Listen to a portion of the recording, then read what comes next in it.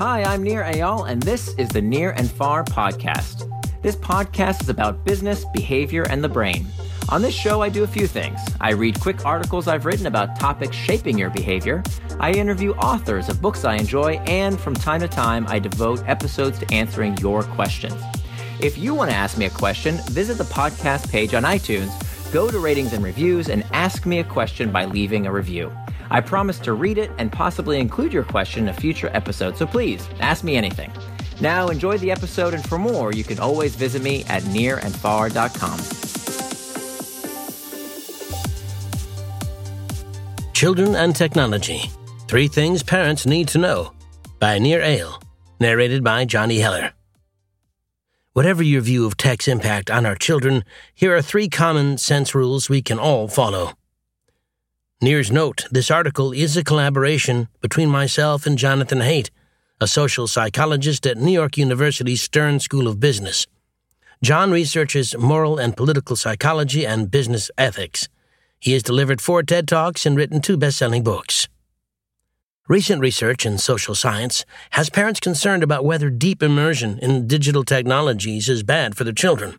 A variety of studies finds that rates of teen anxiety, depression, and self-harm have risen since 2012 in the U.S., the U.K., and Canada, although the evidence that this rise was caused by smartphones and social media is hotly debated. It may take another decade for researchers to reach agreement, but parents need guidance now if their kids are to develop a healthy relationship with technology. To limit or not to limit, that is the question many parents are asking. The question has become even more pressing during the COVID-19 pandemic, as children spend more time indoors and on their devices. John and I are participants in the debate, and we are to some extent on opposing sides. John's 2018 book, The Coddling of the American Mind, points to social media and the option it provides for kids to withdraw from social interactions and other stressors as a major obstacle to healthy psychological growth.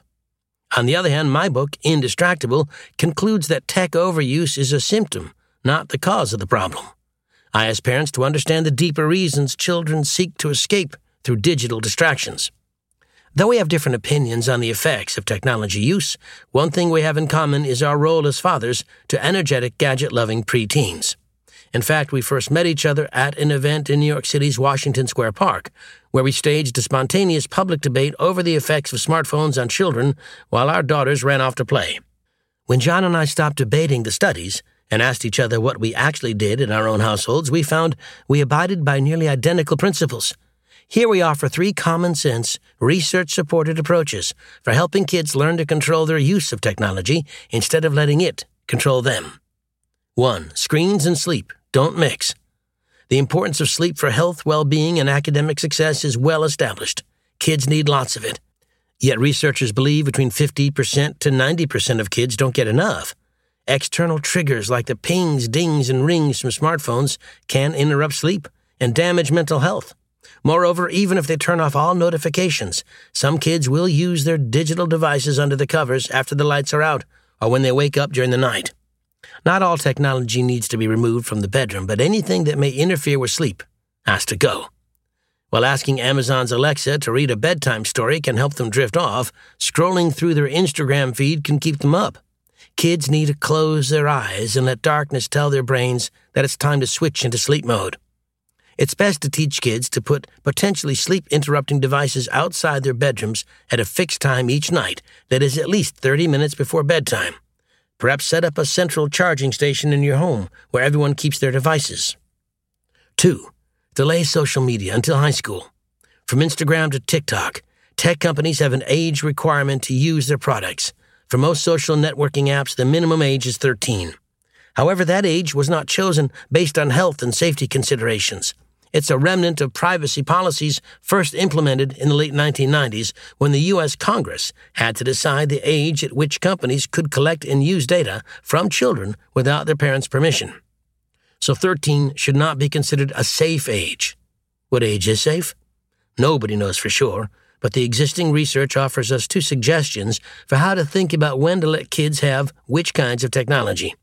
First, when links are found between screen time and depression or anxiety, the links are usually strongest for social media use rather than watching videos, playing video games, or searching the internet.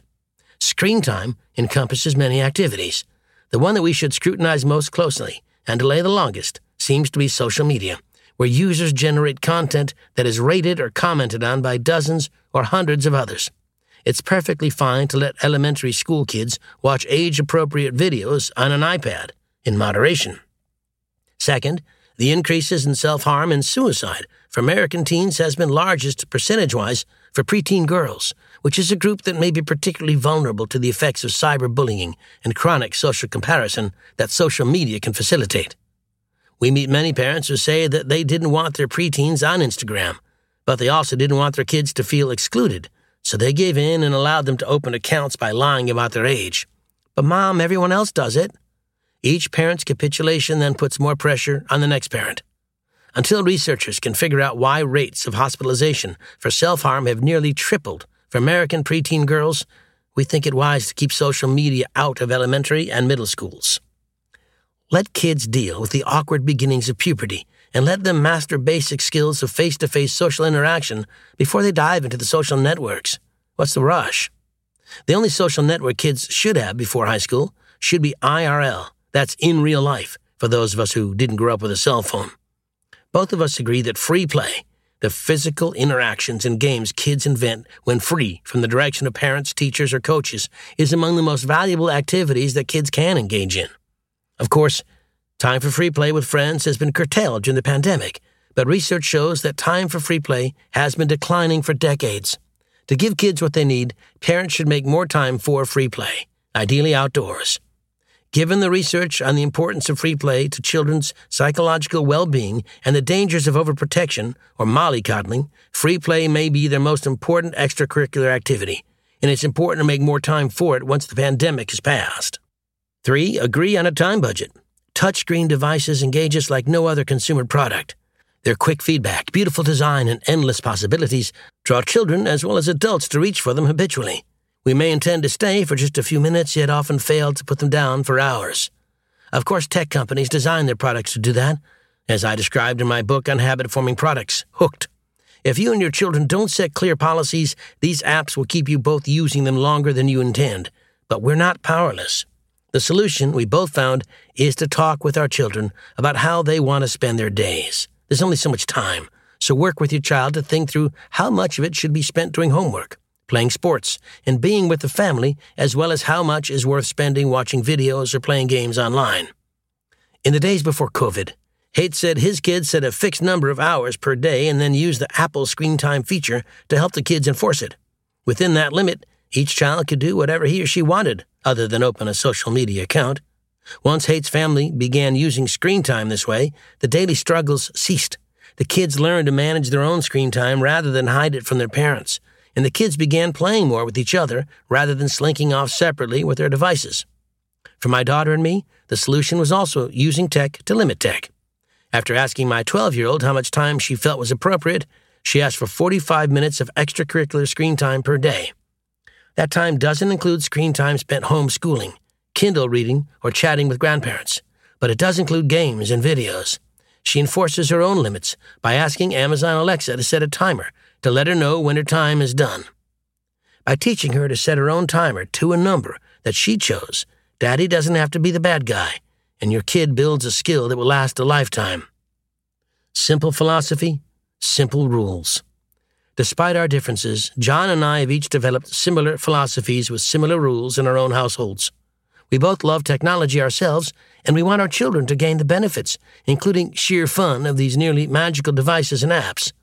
But because these technologies are so alluring, and because time spent with them comes at the expense of other activities, we have developed these 3 simple rules in our own households. 1, all screens out of the bedroom before bedtime.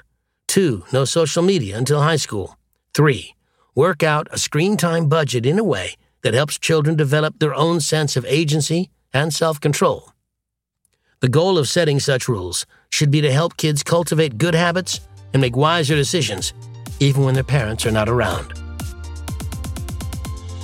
Thanks for listening to this episode of the Near and Far podcast. You can always find more at my blog, nearandfar.com. And don't forget, if you have a question you'd like me to explore in a future episode, leave me your question in the form of a review for the podcast on iTunes.